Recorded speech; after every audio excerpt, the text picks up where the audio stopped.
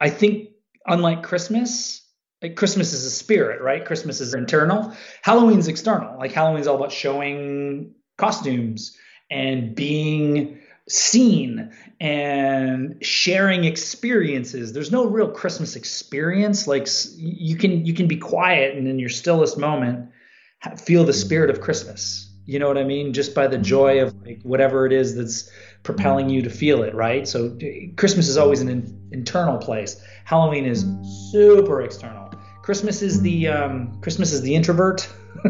Halloween is the extrovert. That is Matthew Curry Holmes, writer, director, actor, OG WTS explorer, and a good friend. Matthew loves Halloween and he loves scary movies. He's even got the IMDb resume to prove it.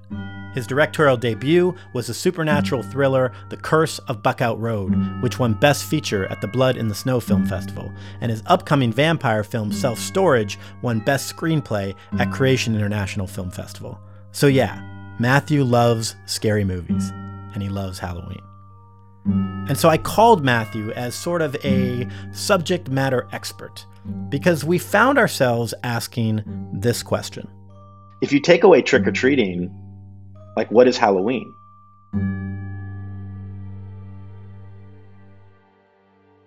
It's just hard to think about Halloween without immediately thinking about trick-or-treating. And there's like this life cycle of how we all experience Halloween throughout our lives. So when you're young, you get dressed up, you go out trick-or-treating, get candy, and then you get sick from eating all that candy. Then as you get older, but maybe you don't have kids yet, Halloween comes around and you think to yourself, do I need to get candy in case kids come by? And then when kids don't come by, you end up eating all of that candy anyway, and you get sick. Eventually, if you do have kids, you take them trick-or-treating, then eat all of their candy, and you know where this is going. Ugh. I mean, when you put it that way, Nick, it sounds like Halloween is the equivalent of 12-year-olds mixing cha with a ride on the Trabant. Oh, that feels better. Okay, so besides being a bit healthier and maybe a lot less smellier, the question remains, what is Halloween without trick-or-treating? And so I asked Matthew as well. The purpose of it is always community and based around like gatherings and celebration and just knowing that everyone has the same thing in common. Matthew's totally right. But considering the events of this year, we run the risk of missing out on this element of community that he's talking about. I noticed something while taking miles around the neighborhood a couple of years ago. Halloween is one of the few times during the year where we are reminded that we actually live somewhere, like in a physical place. Everybody's out, we see our neighbors, we comment on their costumes and decorations, we all walk the same streets at the same time. And look, I'm not trying to over-romanticize this, but it's important. We are embodied people who exist in time and place, and it's right here, and it's right now. And what better way to remind ourselves of that than to actually just walk out the door and say hi to our neighbors? It's important. Humans have been holding festivals for thousands of years, and their importance didn't just stop because we can now have Taco Bell delivered right to your front door. Not that I would know. It's just as an example. While Nick makes a run for the border, I will share that Matthew did talk about trick-or-treating specifically, and he made this interesting, and I imagine to my 9-year-old son, controversial claim. The interesting thing about Halloween is like the trick-or-treating is the least important aspect of Halloween. You better bite your tongue. I know, but maybe Matthew is right. Certainly, I think this year, each of us need to get unstuck in our ideas that Halloween has to look a certain way and figure out how can we adapt to the environment we are in. Said another way, we need to think outside of the bun. Taco Bell is not affiliated with Where There's Smoke in any way, although, for the right amount of Crunchwrap Supremes, it could be. Welcome to Where There's Smoke, the show where we explore self-development through the lens of current events, pop culture, and experience.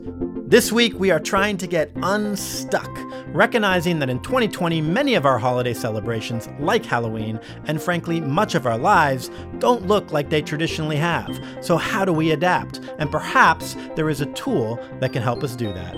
My name is Brett Gaida. Boo. I'm just kidding. It's me, Nick. Let's start the show.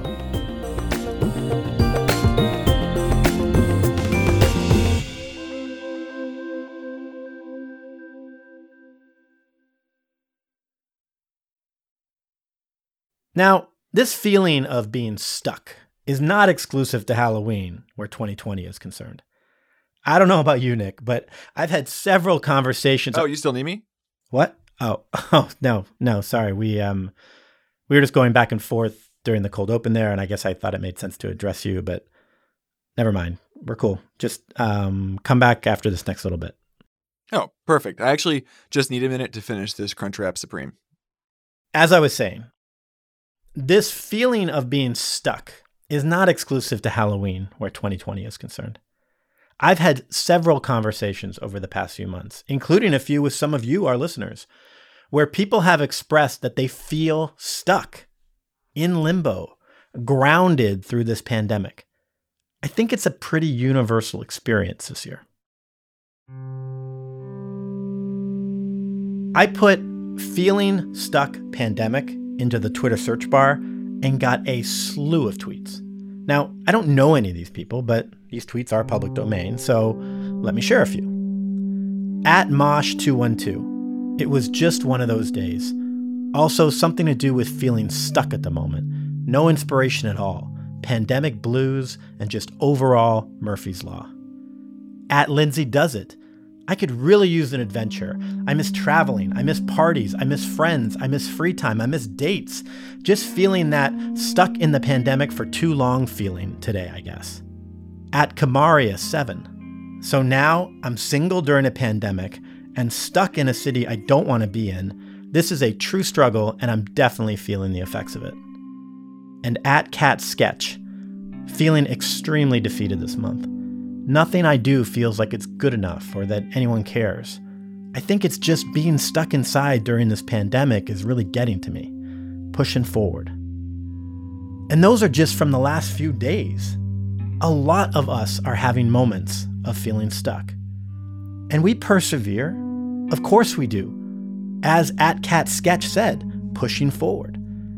But some moments, it's harder than others. And some weeks, months, it can feel like nothing we do works.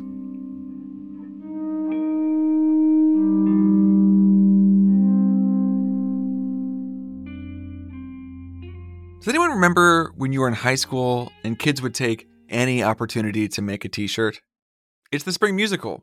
Make a t-shirt. It's homecoming week. Make a t-shirt. It's nacho day in the cafeteria. Make a t-shirt. Well, I supported myself through college by working with high school bands all over Illinois, mostly with drumlines. And I have seen so many t-shirts. But I remember one year that this drumline had a t-shirt with a very memorable phrase on it, and I think it might be relevant to our moment right now. Just 2 words. Maintain homeostasis. Now, in case you've forgotten high school biology, homeostasis is just anything that an organism does that will help it to maintain favorable conditions to survive. A Scientific American article says that, quote, the term was coined in 1930 by the physician Walter Cannon. It describes how the human body maintains steady levels of temperature and other vital conditions such as water, salt, sugar, protein, fat, calcium, and oxygen contents of the blood. So our bodies are very good at this. They make internal, minute adjustments to help keep us going, to help get us back to that optimal environment for life and health. And as the world throws so much at us, a pandemic, an election, financial uncertainty, we have to do what we can to maintain homeostasis. What are the small variables that we can control to ensure that we'll survive all of this? And I say survive intentionally. Ideally, yeah, we would be thriving right now.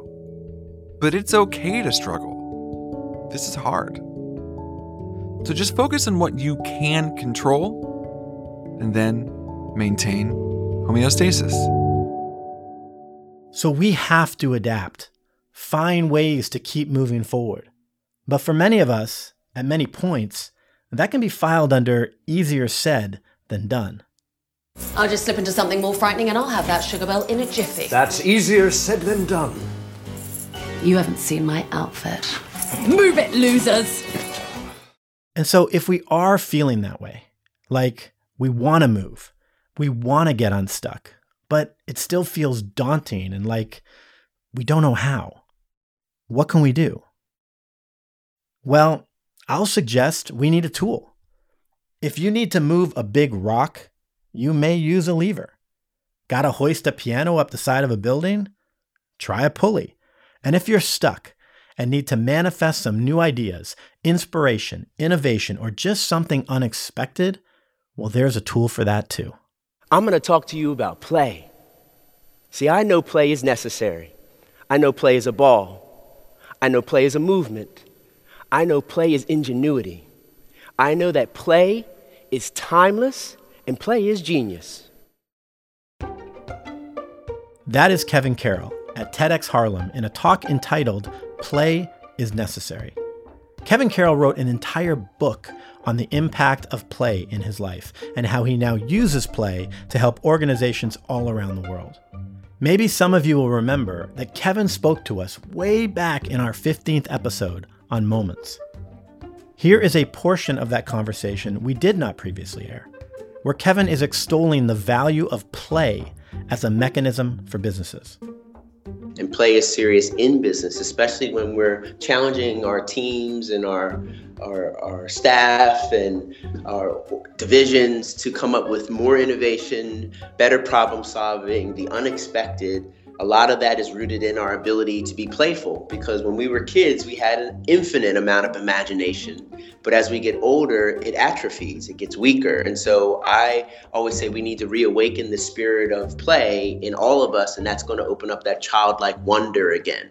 And I think that's a big thing that a lot of people lose is wonder. And wonder allows you to see new things, see the unexpected. And so we really talk about play in that context, that if you want more innovation, more ingenuity, better problem solving, more abstract thinking, delivering the unexpected, you need to inject some play. In most cases, Kevin is not teaching adults how to play. He is reacquainting them with it. As for most of us, play is something we are very familiar with. As children, play is our go-to tool. For a while, it's our only go-to tool. And then we grow up and we get all these fancy grown-up tools. And perhaps we think they are way better, right? I mean, who needs a lever if you can move a rock with a front-end loader on a tractor? Who needs a pulley if you've got a helicopter? And who is going to play when there is serious business to attend to?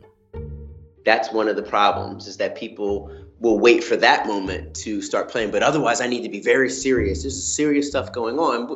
No one's denying the fact that there's serious things going on, but you're also being challenged to come up with solutions, to deal with adversity. How do you turn it into an opportunity and not an obstacle? I mean, this is life.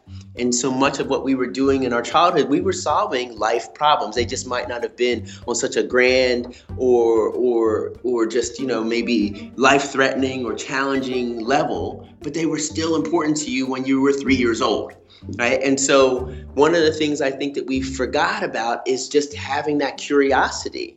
We lose that sense of curiosity.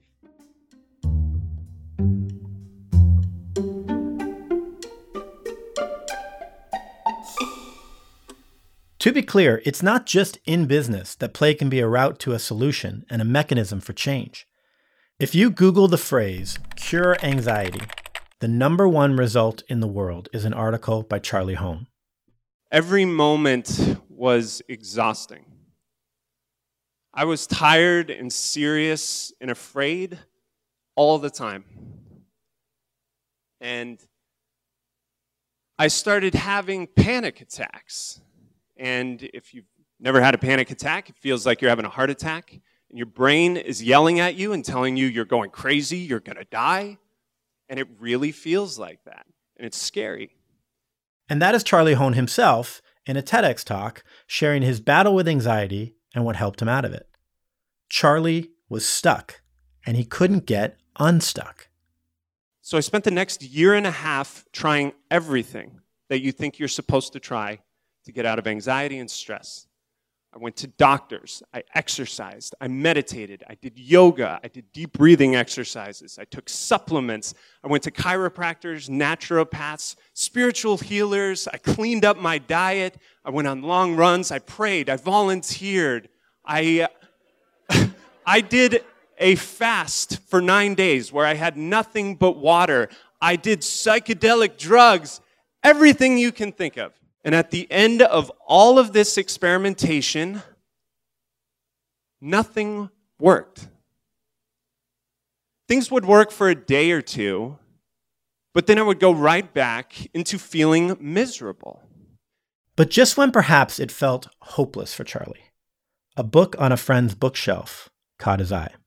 Play by Stuart Brown. The full title of Dr. Stuart Brown's book is Play: How It Shapes the Brain, Opens the Imagination, and Invigorates the Soul. Similar to Kevin Carroll's feelings earlier in the show, the summary for Play reads, as we become adults, taking time to play feels like a guilty pleasure, a distraction from real work and life. But as Dr. Brown illustrates, play is anything but trivial. Great Scott! Great Scott! It is a biological drive as integral to our health as sleep or nutrition. In fact, our ability to play throughout life is the single most important factor in determining our success and happiness. By the way, did you see what I did there? His name is Dr. Brown, and then I played the Great Scott quote, Doc Brown, Back to the Future. I only asked because Nick didn't get it when I did it, and I thought it was really funny. And anyways, I digress. Charlie goes on to share that he read the book in one sitting, and something hit him like a ton of bricks. I had chronically deprived myself of play. Not just the activity, but the state of mind. And so I started incorporating play back into my life. The next day, a guy emailed me, said, do you want to go get coffee? I said, let's go play catch at the park. And when I came back from that catch meeting, I felt like a weight had dropped. Life and work felt a little bit easier. I was happier. I was less stressed. So I started adding more and more play into my life. And I'm telling you, within 1 month, I was back to normal. For the first time over the past few years that I'd really struggled with anxiety. Now, that may seem simplistic to some, and I'm certainly not here to suggest that if everyone just played more, we could cure anxiety. But for Charlie, play was the key. It got him unstuck. And Charlie Hoehn isn't the first or last person to extol the benefits of play when it comes to creating positive change. Type the power of play or the value of play into your internet search bar, and you could spend the next week watching videos and reading studies and essays that will all make the case for play. Though we'd encourage you to actually just play instead and prove it that way. Look, I know that we're all bummed that our traditions are going to be different this year. It's unlikely that U.S. Thanksgiving or Diwali, Hanukkah, or Christmas are going to have the same gatherings of people. Families won't be traveling. And that sucks. Halloween is a perfect opportunity for us to show ourselves that we can adjust. Halloween has always largely been about play. People have been getting together for thousands of years at festivals, and at those festivals they dress up, they sing songs, they eat, they put on plays, they have competitions. There's something so human about our need to play as a way to both remember and cope. So this year isn't shaping up the way we wanted it. And next year, knock on wood, we'll get back to our regularly scheduled program for the holiday season. But the good news is that even if we change the look of Halloween this year, it doesn't mean that we are not celebrating it just because we're not trick-or-treating. Again, Halloween's always been about play. Use your imagination and remember that this isn't forever. One day in the future, we'll look back at this as just a story, something that happened to us, and something that we worked through. First time I got punched in the face, I was like, oh no! But then I was like, this is a story. Exactly, Nick. I mean, one of the big traditions of Halloween is dressing up, becoming someone other than who you've always been. So just think of it like Halloween itself is putting on a costume this year. Traditional Halloween is dressing up as Halloween 2020. So what does that costume look like for you? I'm planning on having my son trick-or-treat at every door in our house. The bedrooms, bathroom, my office, even the closets. If it's got a door, he's knocking on it, and I better be behind it with some candy. And it's not just about trick-or-treating, right? How else can you play in the spirit of Halloween? Redecorate your house so it is in costume. Bob for some apples. See if you can conjure some spirits through Zoom. Gather around a bonfire and tell some scary stories. Or turn off all the lights, light just a couple of candles, and watch a scary movie. Might we suggest perhaps The Curse of Buckout Road? Wink, wink. However you choose to play this Halloween, just let go and have fun. As Mallory Nizam says in her TEDx talk appropriately titled, The Power of Play, see, the point of play is that there really is no point, and how liberating is that? In a world that's product-obsessed, that's end-oriented, to be in a moment and share an experience with the people around you is kind of a radical thing. You see, I have found through play that there is so much more love in this world than we realize, and there is far less fear. But people just get stuck. We get stuck in our routines, we get stuck in responsibility and our worries. And we need something to unstick us.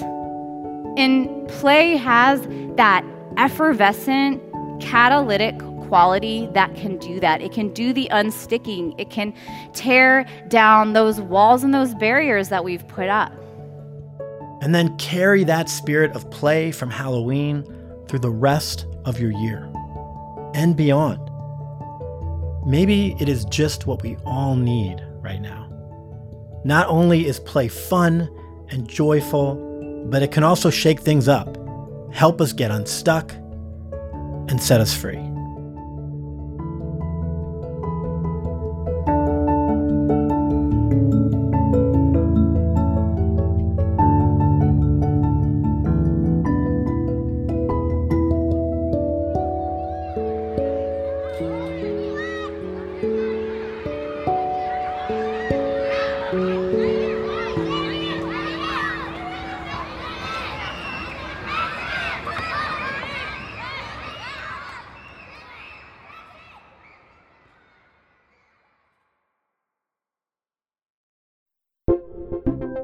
First off, I want to give another round of thanks to Kevin Carroll for speaking to us way back when he did. Clearly, his words are the gift that keep on giving, and it was great to be able to share even more of them in this episode. To find out more about Kevin and hear more of his work, go to kccatalyst.com. That is Catalyst with a K. So it is kccatalyst.com. KC Catalyst. That's Catalyst with a K.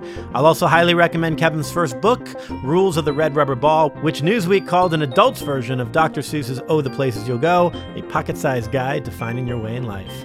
Okay, some shout-outs. Thank you to everyone who has reached out to us about our Pass the Mic opportunity and the chance to collaborate with us on a Where There's Smoke episode, to actually co-write, write, co-host. We still want to hear from you, especially if you live outside of North America.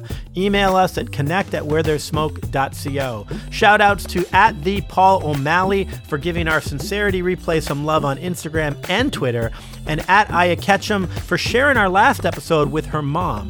If you love your mom and are blessed enough to still have her around, share an episode of Where There's Smoke with your mom.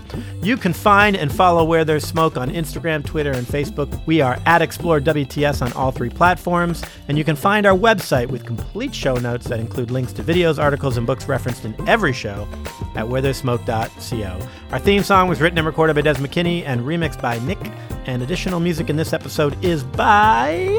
This week we've got music from Blue Dot Sessions and Kevin MacLeod. Where There's Smoke is a playful, amusing, frisky, frolicking, fun, delightful, lively, entertaining, and interesting dalliance, written, recorded, edited, and produced by Brett Gaida and Nick Jaworski. And finally, this is our last episode before the presidential election in the United States, and we want to remind you to vote, vote, vote.